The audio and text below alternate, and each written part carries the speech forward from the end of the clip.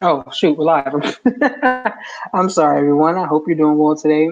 This is Rafael Garcia with episode 124 of the MMA Rings podcast. I just wanted to say hello. Hope you're all doing well and wanted to thank you all for joining us as usual. Please feel free to like and subscribe to our YouTube channel where we are back every week talking about mixed martial arts. My partner, Shawan Haynes, is not here today, and that's because of me. Simply because I didn't have the time to do a show later on today, I wanted to get one done a little bit early. For his commentary across social media at Black Jordan Green on Twitter, you can catch me at rgarcia_sports, where I'm always talking shit about MMA, boxing, basketball, professional wrestling, and just about everything else. So I thank you for taking the time to check out our show today, and I hope that you continue listening. Please share this video across all of your social media outlets and keep people informed about what we have going on here. I have a few different things to talk about today. Wanted to jump in and definitely let's take a quick look back at UFC 238, the event that went down this past Saturday, where we saw a lot of great action. It was a good card. I really enjoyed it from top to bottom. It was a 7 hour show. Didn't really feel like it. I like how Sean Rossat from Fightful has been describing it as an event that had stakes. Every fight mattered for some point or reason, and we're going to talk about some of those stakes tonight and talk about some of the outcomes and how they impact those who were involved. And we're also going to look forward to this tomorrow's Bellator 222 card, which is another good card from top to bottom. A lot of good action there. And if you're a mixed martial arts fan, you should definitely make it a point to catch this event on Saturday because it has a good mix of names you may know, a good mix of up and coming fighters, and a little bit of everything in between. So I hope that you take the time to watch that event as well. But thank you again for joining us today. We're going to jump right in, and I want to start by I want to talk news. Yeah, let me go ahead and talk news first because the one probably big news that came out. Where there was two actually. First, King Mo retired this past weekend, and if you don't know King Mo Lawal, he's a former Strikeforce champion. He actually surprised a lot of people and defeated Gegard Mousasi years ago, but ACL injuries and staph infections really hampered his career. He was never able to become that star that a lot of people thought he was going to be, and he struggled after the ACL injury and the staph infection that almost killed him. He never really got back on the horse per se. He was in Bellator. He fought a couple of times for the championship. I remember he got stunned by Emmanuel Newton the first time. He's been defeated by a lot of people since then. He's just never really looked like the same person. He also has some crossover appeal in professional wrestling, but again, that period of his career never really took off either. But he is a character in the industry. He's followed this show for a little while. I've had some interactions with him across social media. I know other people have as well. Shawan Humes has as well, and he's definitely a friend of this show. So I just wanted to kind of tip my hat off to King Mo because he's always been a standout athlete in my opinion. But I definitely wish we got to see more of him at his peak because those health issues that he had, especially that nasty scare with that staph infection, really took a lot out of him when he was at his best. But either way, I wanted to congratulate him on his retirement and on that great career that he had across Strikeforce and across Strikeforce and across what's the other one? Bellator. So let's talk about the other bit of news that occurred, not today, but recently, in that, uh, I wrote a piece about this, but it didn't get published because I need to go back and change it because of this news. But what occurred was we all know Tatiana Suarez fought at UFC 238 and she defeated Nina Ansaroff in a fight that a lot of people looked at as a number one contenders fight. You had Suarez, who a former high level wrestler. She was I think an alternate for an Olympic team neck injury, a scary neck injury, ended up bringing her wrestling career to a halt. And she ended up moving on into mixed martial arts, but she's still having issues with that neck injury, so much so that, according to Luke Thomas today on MMA Beat, she was saying that she's having loss of feeling in her arms and in her face. Think about how scary that is, to not be able to feel your face, and that her neck injury is so dire that it can end up in paralysis. And if you know anything about her wrestling style, she's very like a head first wrestler, for lack of a better term. She dives in head first on singles, double legs. She drives with her face, drives you up against the cage. If you look back at the takedown she had at the multiple takedowns she had against Ansarov on Saturday, that her head position plays a lot of that. Head position is big in professional wrestling. And excuse me, not professional wrestling. Head position is big in wrestling across the board, but it's even, I mean, in MMA, it's big as well. But imagine how you're getting your head snatched on and pushed around, so like that. That can't be good for your neck. And we see that this neck injury that has hampered her throughout her wrestling career is now coming back again. And it looks even to be more scary this time around.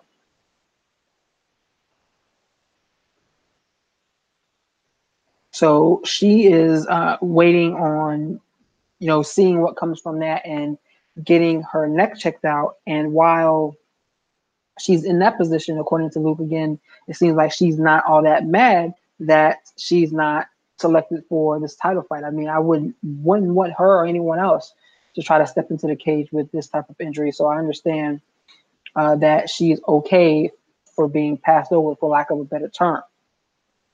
And then, hold on a second.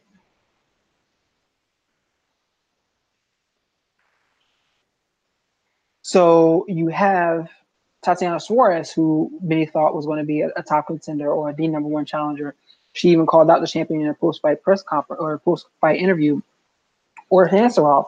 But there was also Michelle Waterson. She's ranked number 7 in the division, a former Invicta Atomweight champion, and she's on a 3-fight win streak, with her most recent win coming over Carolina Kowalskiewicz, who fought tonight. And that win over Carolina doesn't.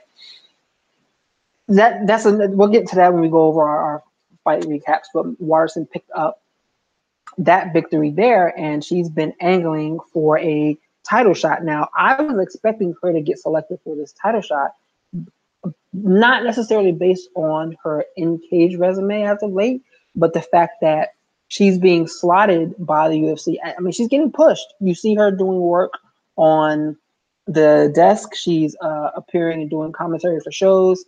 You see her going on to the Joe Rogan podcast. She's repped by WME, which is the organization that is a part of the ownership body over the UFC, and Zuffa. So it's almost, I was surprised that she got passed over for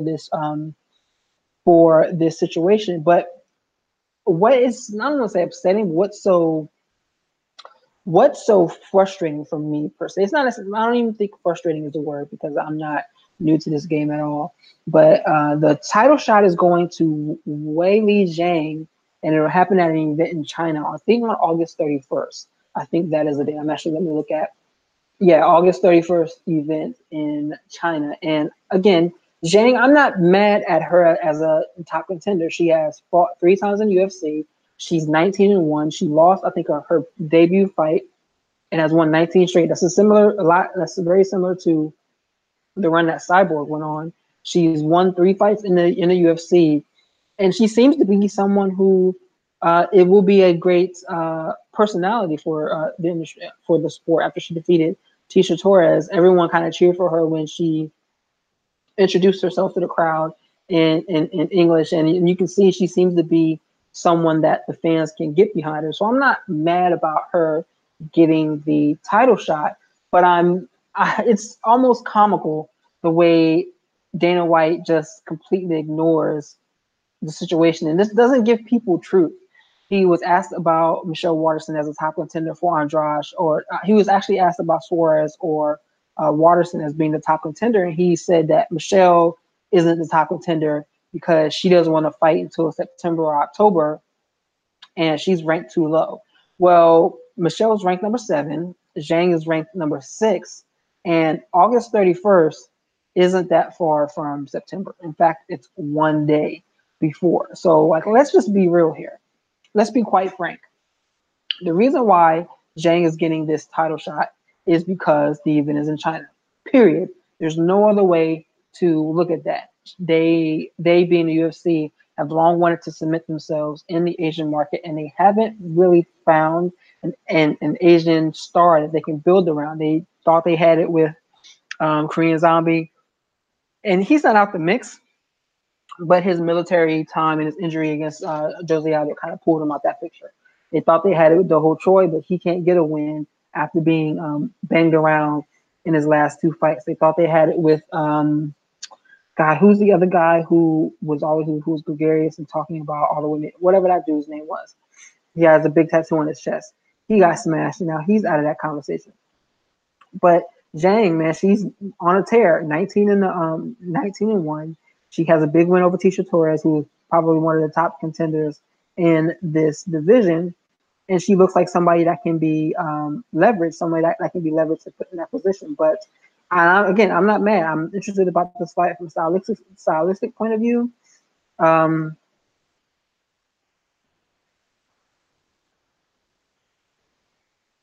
I think she was. Shawan was talking about it this week, where he thinks that Zhang can be someone who can threaten Andrade with body shots, and that maybe her movement isn't as great, but definitely that she can potentially threaten Andrade with body shots is something that he's been wanting to see for the longest time. And I think that this is an interesting matchup. It's going to be a striking affair. I don't think it's going to go all five. I've been picking Andrade to win, but I'm not mad at this fight from a booking standpoint, not in any way, shape, or form. But I would just like it if perhaps we got some honesty every now and then, because like I said, this fight is being booked because it's in China. The UFC wants to break into that market. Zhang is probably the most bankable star, and I put that in air quotes, that they have from that part of the world on the roster today. And again, I'm not mad at it, but I just want some truth. And also on top of that, Waterson, if this fight was in anywhere in the United States, Waterson would be the one getting the shot. If it was in Albuquerque, if it was in California, if it was somewhere along those lines, Waterson would definitely be getting the shot just because she is the bigger name, period. She has a strong, I think I looked at the top 10 in the division, and Joanna Jędrzejczyk is the only one that has more followers than her. And her and Joanna are the only two that have more than 1 million followers, with Joanna having 1.3 and Waterson having 1.1. So, and you may say that doesn't matter, but it does. That's the type of stuff that they hitch their wagon to, they being UFC matchmakers, because they want someone that's going to garner a lot of attention. Waterson's been doing, I think she's done the ESPN circuit before. She is bankable, she's billable, she's bookable, and they seem to have decided to go against her for this fight just for it to be in China. It'll be interesting to see what happens next if she takes another fight. I don't know who. I mean, if I look at the rankings real quick, let me pull those up.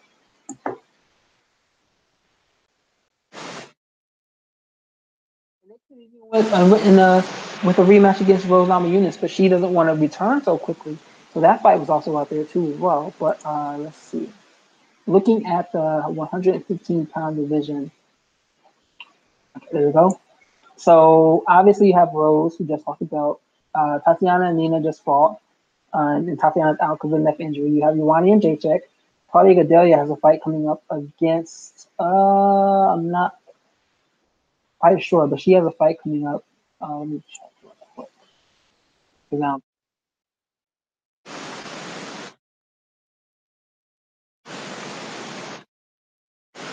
Claudia Gadelha is fighting Ronda Marcos at UFC 239 in a couple weeks.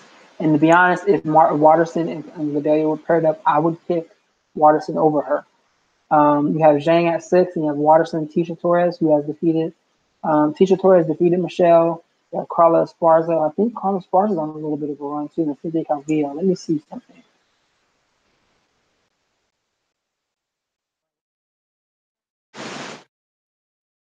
Let me see. Carla Esparza was riding she just returned. She was losing. She lost 2 in a row, and then she won 1.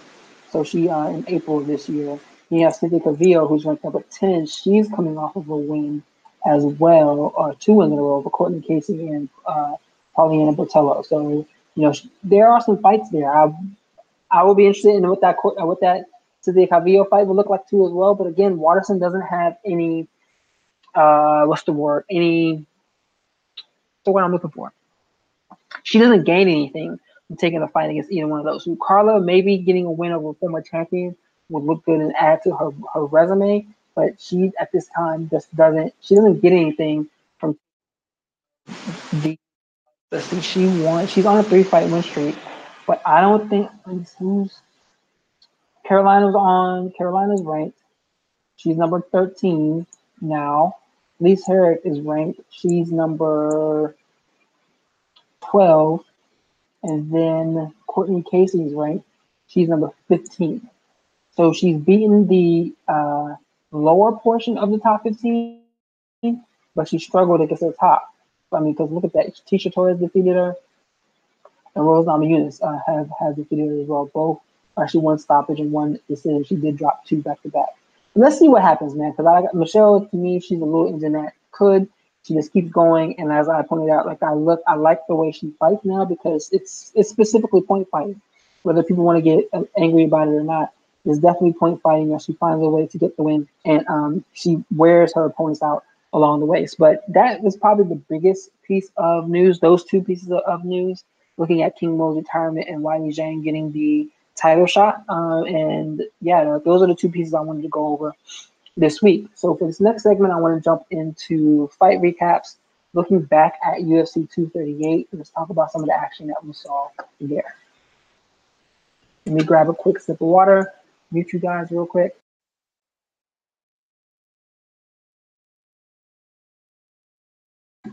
Quality H2O, as the guy from, Waterboy would say, Adam Sandler.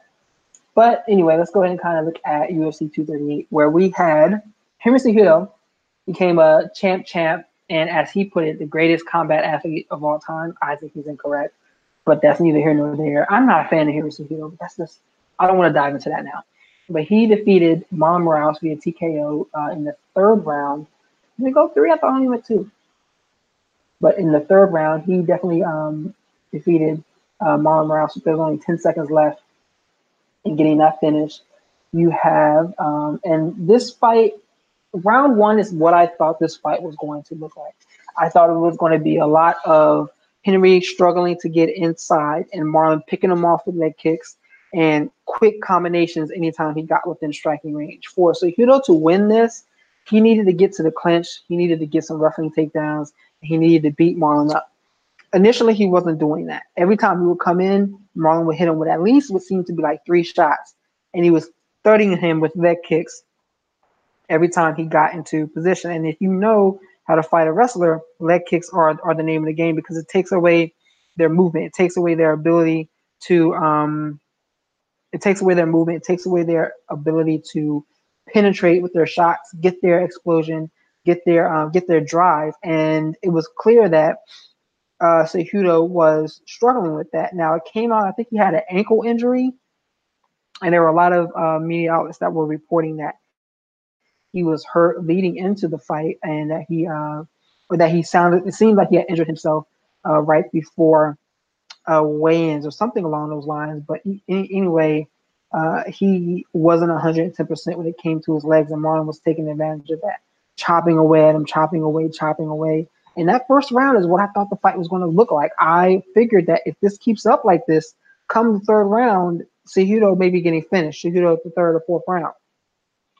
But maybe it was the wrestling scrambles that Cejudo was hitting him with, or maybe it was the big moment, because if something didn't seem right with Marlon at the midway through the 2nd round, because he just lost all enthusiasm to fight. He stopped throwing combinations, stopped throwing leg kicks, and he was allowing Cejudo to get to the clinch. And when Cejudo would get to the clinch, he would do probably the worst thing that you're supposed to do, and that was duck down right into your opponent's knees. And that was just not, and from there it just went downhill to the point where he got finished at the end of the 3rd round. And he didn't look good, man. I don't know if it was the weight cut, because a lot of people talk about he has a big weight cut. I don't know if it was just the moment that got to him, if he was just not in as good of a shape as he should have been in, but something just did not seem right. Like if I want to look, I want to look at his record real quick. And before this fight, he hadn't spent. He spent. It had been more than two.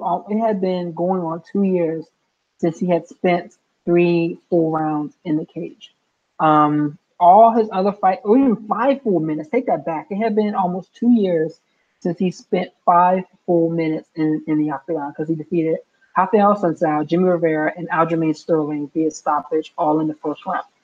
The last time he went all a full fight was against John Dodson at UFC. I don't know what the fuck that number is. At in November of 2017. Only other time he's gone 5 rounds 2 times in his career. 2 times, yep. And once was against Josh Hill at World Series of Fighting 18, and then against Josh Reddinghouse. I remember that at World Series of Fighting 9, where he won his first bantamweight title. He won his bantamweight title there. So yeah, it's just odd that. I mean, it looked so bad. I mean, this is his third time getting finished. No, 1, 2, 3, 4. It's his fifth time getting finished. So he's been finished 5 out of 6 losses. That just doesn't look good for me. But on the other hand, you got to talk about Cejudo. I mean, he went out there and he got the job done, becoming a double champion, increasing his stock across the organization. I don't think he's a pound for pound king. I think you have to put John Jones ahead of him. You have to put what's the other guy? You have to put Khabib Nurmagomedov ahead of him. Amanda Nunes. I put her ahead of him. Daniel Cormier. I will put him in front of Henry. I would put. Let me see. I mean, maybe that's it right now. But what's frustrating to me was Cejudo's post-fight comments where he's talking about the people he wants to fight next.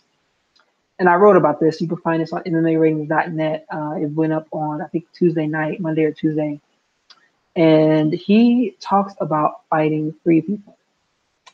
Dominic Cruz, Uriah Faber, and Cody Garbrandt. Faber is coming off of a win over Brad Pickett when he retired back in 2016. And both Cruz and Garbrandt are coming off of losses. Garbrandt has lost 3 in a row, yet he is a former bantamweight champion. And Cruz is coming off of his loss to Garbrandt, but he has not gotten back in the cage since 2016 because of injury. Let's talk about how fucked up this is. Cejudo claimed he was going to save the flyweight division. So he goes there, and he defeats Demetrius Johnson in a very close split decision. So much so that the pick'em was nearly like even post fight, people still see that as a 50-50 split as to who won that fight. I'm not upset. I was pissed that Demetrius lost, but I going back and look at the fight, I see why Henry got his hand raised there. The UFC refused to make that rematch with Demetrius Johnson, so much so that they shipped him out of the organization, traded him for Ben Askren. So that fight's out of the way. Then you have Joseph Benavidez and Jussier Formiga basically doing a rematch for the number 1 contender to the flyweight title. Yes, Cejudo has a win over Formiga, so there's that. Benavidez defeated him via split decision. Cejudo has made no comment or no mention about defending that flyweight title. Now, I understand if it's a weight cut issue because he did have weight issues early in his career, and I get it. After going up 135, you may not want to cut back down to 125. He looked good at 135, but there's no way you can tell me what he's doing is a service to that flyweight division. Then you have bantamweight. Not only is he calling out 3 guys who have not won in years, he's ignoring the fact that, let's look at the top 10 at 135. So at 135, Aljamain Sterling and Peter Yan both fought on Saturday, and both of them picked up wins. Aljamain Sterling is ranked number 2. Peter Yan's ranked number 4. So you're going to tell me, and Pedro Munoz, who's ranked number 5, also fought that night. And Jimmy Rivera, who's ranked number 8, he also fought. So you're going to look me in the face right now and tell me that none of those 3 guys should be top contenders to this 135-pound belt. That Cejudo's going to look at them, not give them a shot, and try to go up to 145 to face off against Max Holloway or whoever that champion may be. I also saw him say something along the lines that if Frankie Edgar defeats Max Holloway, he wants to face Edgar for the title. Now, I mean, no, because you have to, these guys need to be in a position where UFC, I don't know what the UFC is doing, but they need to get these guys in a position where when they win a title, they have to defend it. Okay, let's say that again. You win a title, you have to defend it. Conor McGregor didn't defend his titles, and he bounced all around. Amanda Nunes, she's set to defend the bantamweight title. I don't know if she's going to defend that featherweight title. Daniel Cormier, he relinquished the 205-pound belt. Now he's the heavyweight champion, but he was prepared to defend both. Henry Cejudo should not be allowed to even, yes, he mentioned that fight, but he should not be in a position to bounce around like that. And I doubt the UFC is going to allow him to do so. But the fact that he has the audacity to kind of say that that's what he wants to do is just sad to me, because that's the sad state that some of these divisions are in. And yes, these people are trying to jockey and position themselves to get title shots and to get big paydays. But Garbrandt, Cruz, and who's it, Faber, I don't know if those guys sell. Like, they don't sell as a co-main as a main event, fighting Henry Cejudo for the bantamweight title. Maybe as a co-main, but that doesn't sell to me. I think he defeats all 3 of them. Clearly, I think he defeats all 3 of them. Dominic Cruz is not the same fighter he once was. All those injuries have piled up on him. He doesn't have the movement to do so. Faber's coming out of retirement to fight at UFC Sacramento, but we have no idea what he's going to look like. I'm sure he's kept himself in shape, but that's not fighting shape. So there's no idea what that fight is really going to look like. As I wrote in my piece that you can find on MMAratings.net, Henry Cejudo has work to do, and he has work to do and in both weight classes if he's going to keep and defend both belts. But you want to know who's doing work? Valentina Shevchenko, and she did work on Saturday against Jessica Eye, putting her out in, I think it was 45 seconds in the second round. Let's look real quick.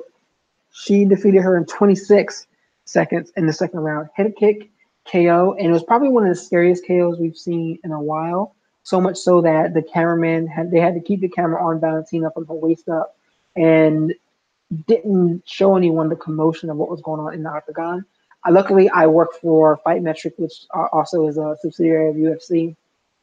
So we got to look around and see from camera angles just what was going on. And she did not move for almost 5 minutes or so. It was pretty bad. And Jessica Eye was there on the ground. She finally got up and was responsive, and she was able to stand up and be on her own power for the victory announcement. But I mean, that was just a scary knockout. Shevchenko is the champion. I think she's going to dominate this division for an extended period of time. For a while there, a lot of people were talking about what Suarez would look like if she moved up to 125, but this neck injury, you don't really know what that looks like, and her striking did not look that great.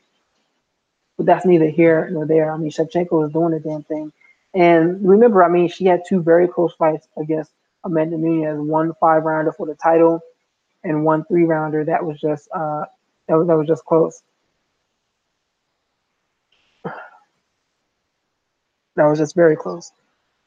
But you got to give it to Shevchenko, because she looks dominating. She looks like someone who's going to lord over this division for next. Sorry about that. But she looks like someone that's going to lord over this division for an extended period of time. And that's really what the division needs. I'm not sure if that's going to help raise any interest in the group.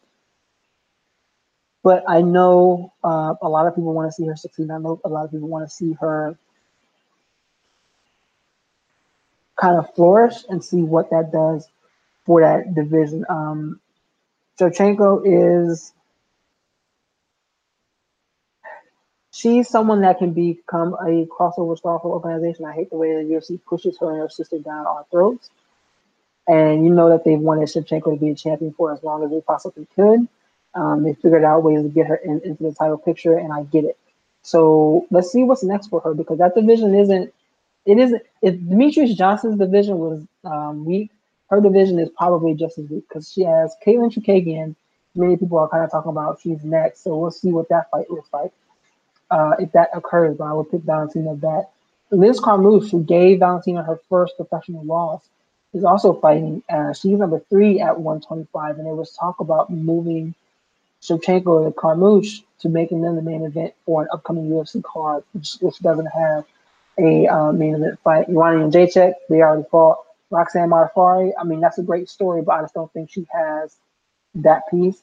Joanne Calderwood, she lost to Caitlin Chukagian at UFC 238. You have Alexis Davis, Jennifer Maia, Lauren Murphy, and Andrea Lee. I don't think any top challengers are coming out of that group.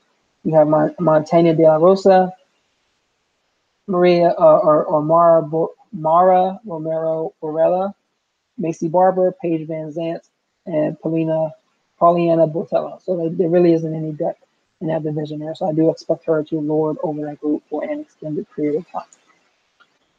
Then you had the People's main event, and Tony Ferguson and Donald Cerrone, where Tony Ferguson won via doctor stoppage between the second and third round. And a lot of people are pointing to the punch that landed on Cerrone's nose after the end of the second round, right at the end of the end of the buzzer or whatever. Ferguson was in mid stride and he hit him. He popped him. It wasn't as bad as what Jermaine Rondon was doing, what we've seen in other situations, but it was definitely a nice little pop there.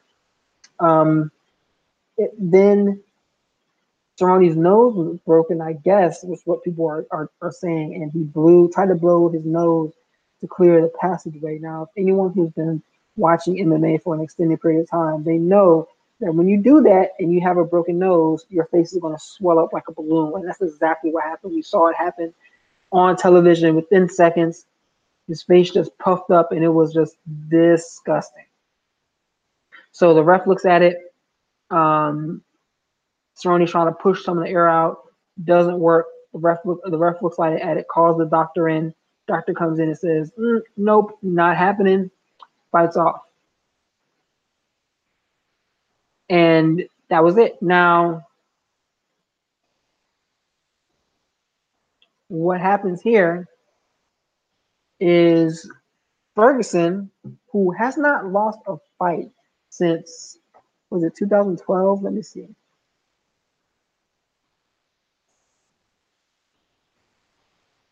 Yep, May 2012, he lost to Michael Johnson.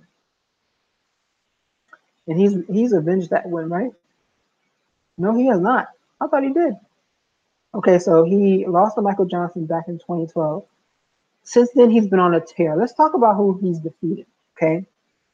I'm just going to go with the biggest names. Josh Thompson, former champion in Strikeforce. He is a title challenger in UFC, title challenger in Bellator. He should have been given that win over Benson Henderson. I thought he won that fight there too. And that's Josh Thompson. Edson Barbosa, like top contender, top 5 fighter at lightweight. Lando Vannata, he took that fight on like a short week's notice, got hurt, and came back to win that fight via stoppage. Rafael dos Anjos, former champion at lightweight, now top contender at welterweight. Kevin Lee, former title challenger at lightweight. Anthony Pettis, former champion. Donald Cerrone, multiple time title contender at lightweight, and he was a contender at featherweight or welterweight as well. So he's fought a who's who in this division. And Dana White, again, as you sit here and talk about it, he is non-committal to Ferguson being considered the number 1 contender to the winner of Dustin Poirier and Khabib Nurmagomedov, who fight in September. Now, Ferguson was an interim champion. That belt was stripped from him when he got hurt and he banged up his knee before he was supposed to fight Khabib a couple, I think it was last month, before the dolly throwing incident.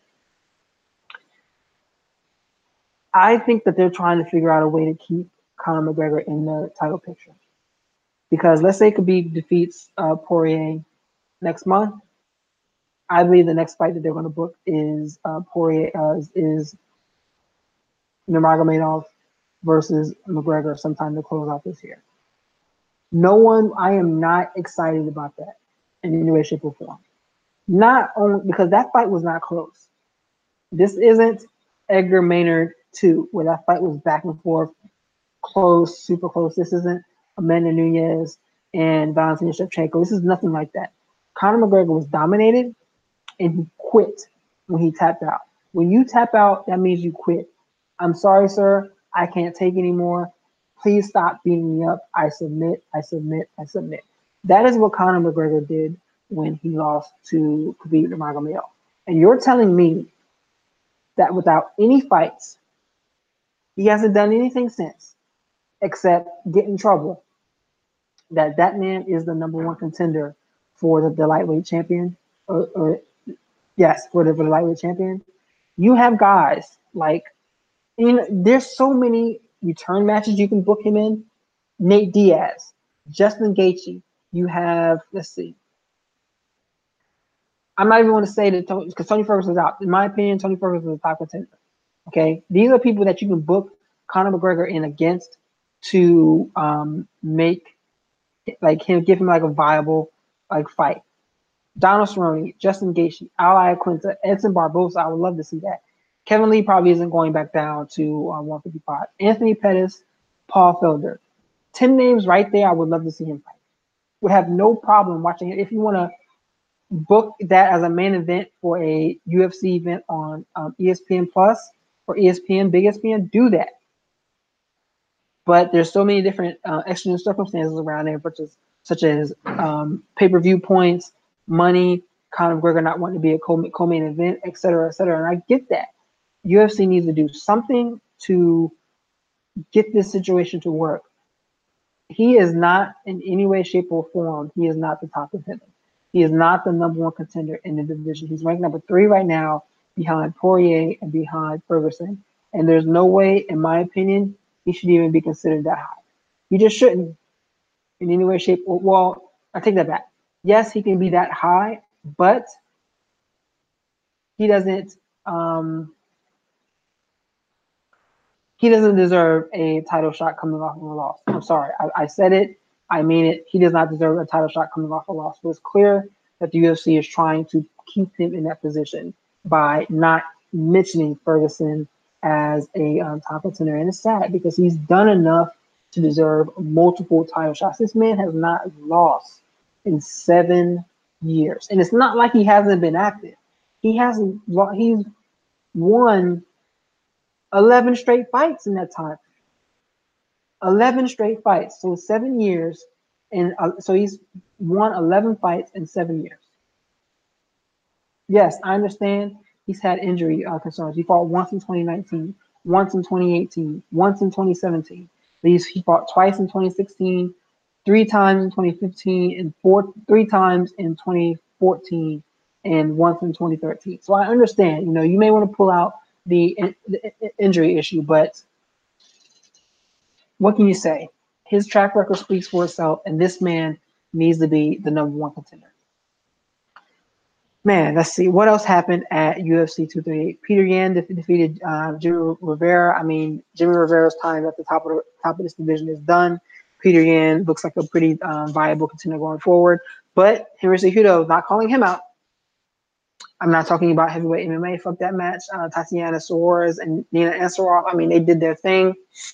Suarez gained the win. I liked how Ansaroff continued to fight in that 3rd round. I think she won that round. She was good there. And Suarez, her striking didn't look great. I wonder if she was already worried about the neck injury at that point in time. But, she did enough to win 2 of those rounds.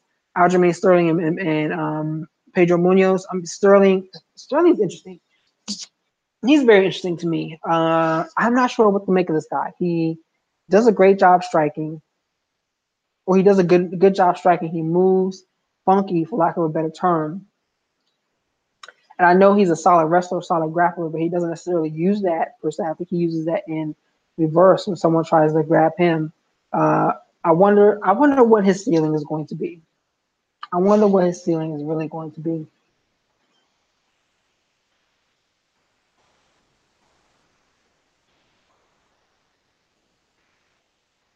And it's interesting to see what his ceiling will be over the next few years because Aljamain is interesting. I don't want to call him a prospect anymore, but he's definitely an interesting fighter, and I don't think we've seen the best of him yet. But I wonder if we will. I wonder if he will top out at some point. Alexa Grasso defeated Caroline Kowalkiewicz, and I didn't want to harp on this fight for too long, but Carolina is done at the top of the division as well. She even said that maybe her best days are behind her because she has not looked like the woman who hung with Joanna and Jacobs for 5 rounds. I really do believe that knockout that Jessica Andrade gave her loosened things up and didn't and put her in a bad spot because Grasso was just piecing her up and picked her apart in this fight here. Calvin Kattar looked clean as hell as he beat the shit out of Ricardo Lamas. He's another one that is not at the top of their game anymore. Um,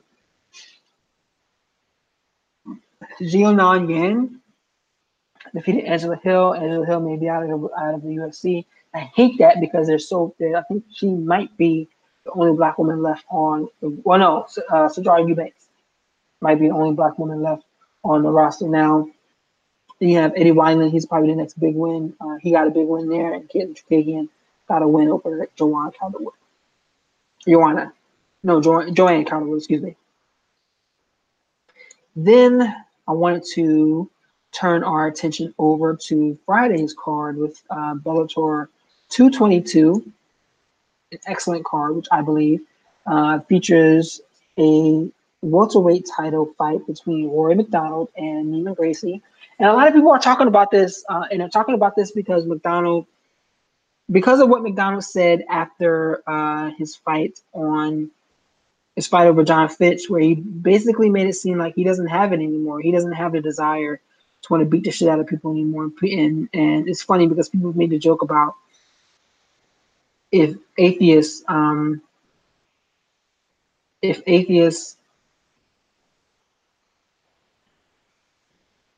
Roy McDonald is going to be the next like motivated BJ Penn or C level Kane. And that's just unfortunate because he's always been I've never been like the biggest Rory fan, but I've always known that he was a threat, and he was definitely a threat at welterweight. The man's fantastic. He's been doing the damn job. So now the question is, what would he look like? And he's saying, according to people that I've been talking to, and things that I've been seeing on the net, that he is going to be more technical, more calculated, but he may not be the vicious animal killer that he was back in the day. So it'll be interesting to see what that really looks like and how he looks when all of that comes to a head on Saturday. But remember, Neiman Gracie is not someone to be overlooked. I'm still surprised that he beat Ed Ruth. I thought Ed Ruth was going to give him a very hard time. And he even said that was a tough fight there, but I thought Ed Ruth was going to be able to pull that out. And he's looked good. And I think that this is an opportunity for him. If he can catch McDonald sleeping, for lack of a better term, I think that this is going to be a huge moment for him. Because we know what guys look like when they don't want to fight anymore, when they don't have that desire to beat people within an inch of their life. We know that can easily change someone. So let's see what he looks like and if he is able to bully Roy McDonald, for lack of a better term, who may not have that fighter's desire anymore, may not have that incentive or that right to want to beat the shit out of people anymore. But this is a huge fight for both men. I mean, McDonald is I don't think he's 30 yet. He's only 29 years old. He has 25 professional fights. He's been doing this for 14 years. Let me say that again. Roy McDonald debuted in 2005, October of 2005, 14 years ago when he was 15 years of age. Fucking ridiculous. He's had wars against Carlos Condit. I remember the Robbie Lawler one. Both of the Robbie Lawler fights. He's that fight he had against Stephen Thompson. He got smashed by Gegard Mousasi. I mean, the John Fitch fight just didn't look good.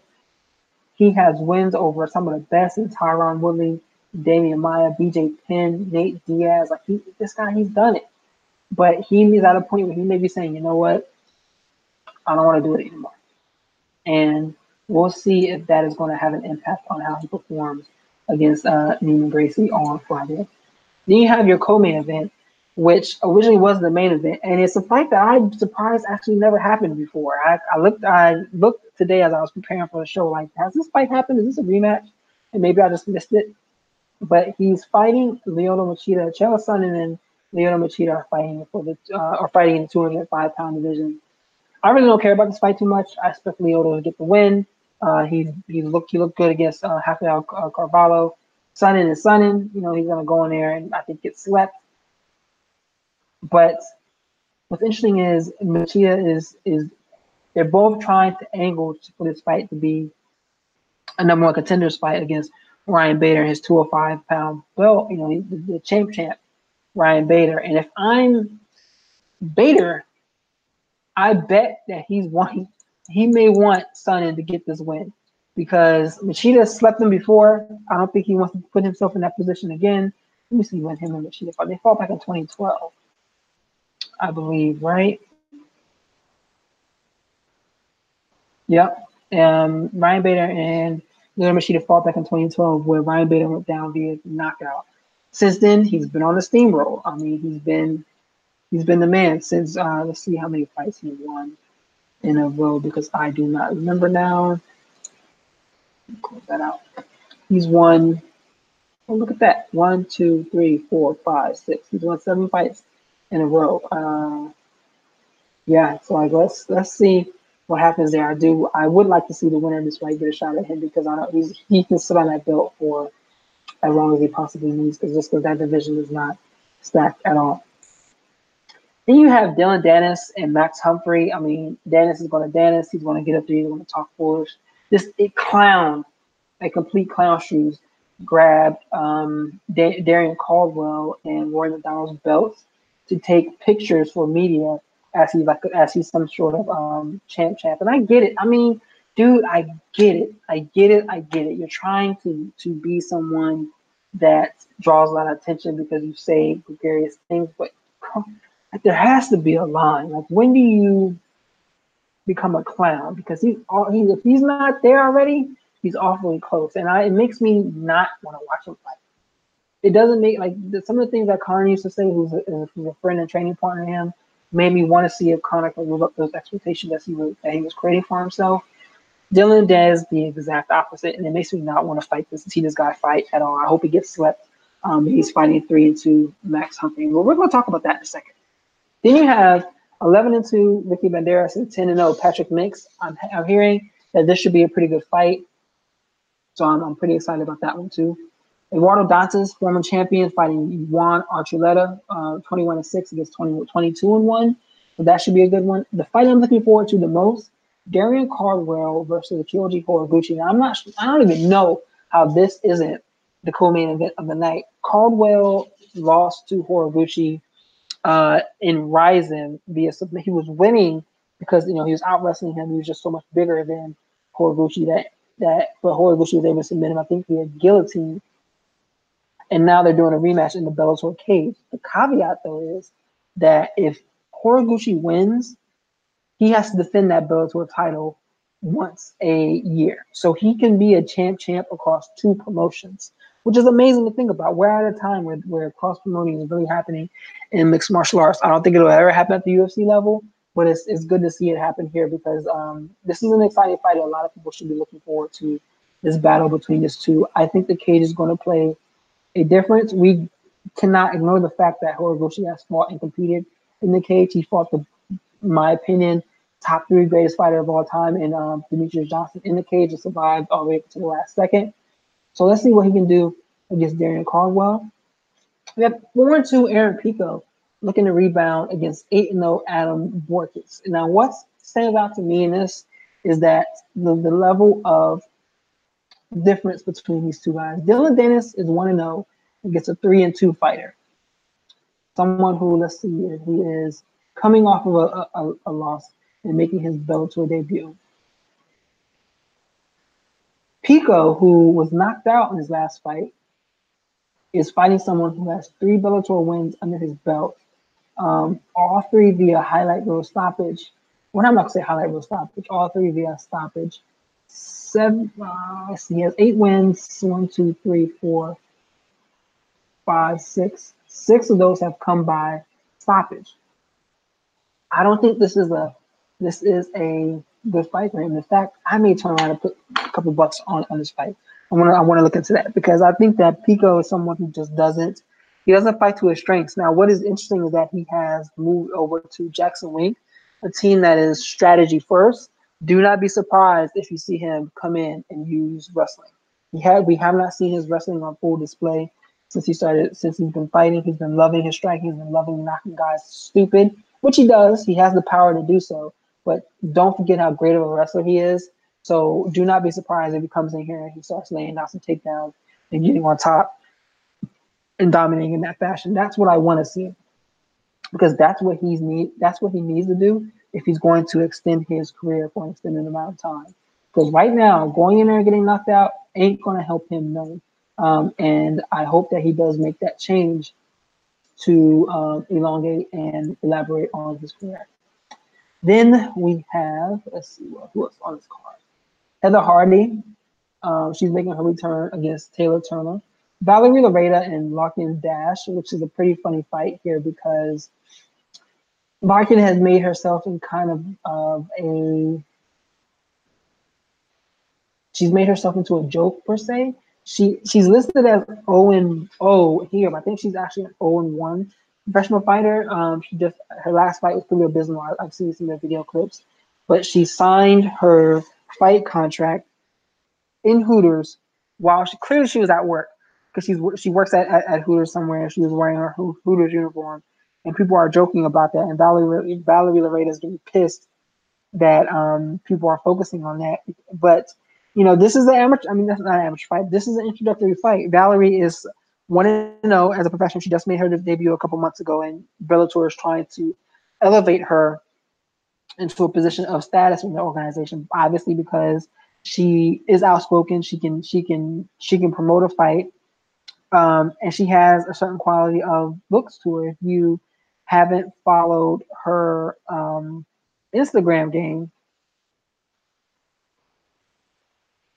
like, you got to follow her Instagram game and kind of get caught up on what she posts, because she definitely, like, she flaunts it.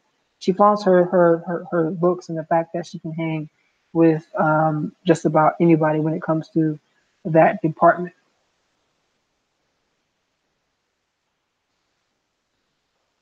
So then that fight is there. What else is on this card? Ropes and Gracie's also 1-0, making his next MMA debut, or excuse me, next MMA bout. Other than that, there's nothing else really that jumps out to me on this card, but there's a lot to kind of look forward to from the Valerie Lareda fight up. So it's definitely something that people should see. I'm looking forward to the Bandejas and mixed fight. That looks like it's really interesting. Caldwell and Korabuchi, I think it's going to be a great fight. I hope that it lives up to the first one. And I think that this is going to be something interesting. There's another cross-promoted fight as well on this. I think it's the other one, Rena Kabuta against Lindsay Van Zant. I think Rena fights in Rising as well. Let me see. I think she fights in Rising as well. So this is pretty good. Let's see what the way this kind of goes. It's from Madison Square Garden. It's on the zone, so you'll be able to catch it there. But this is a pretty good event. I'm looking forward to this for sure. So with that in mind, we're gonna go ahead and close out today's show. As always, I thank you for taking the time to listen to the MMA Rings podcast. This is episode 124. Please be sure to like and share our content. You can catch us here on YouTube every week, every Thursday. I have a weekly wrestling podcast. I didn't get to it on Wednesday. I'll probably get a show up for you tomorrow to have some things to talk about wrestling there. We're going to be doing some new things on this channel as well. So please feel free to give us a follow, subscribe to our channel, stay up to date on everything that we're doing. Please subscribe. We are one person away, one subscriber away from hitting 100, which will be a pretty good milestone for us. We've been doing this for a while, just kind of going through some slow growth. So I appreciate everyone that has taken the time to listen to our content, like our content, and share our content. You can catch me at @rgarcia_sports. Catch my co-host Schwan Humes at Black Jordan Green. And as always, stay safe. Have a great weekend, and remember, Black Lives Matter.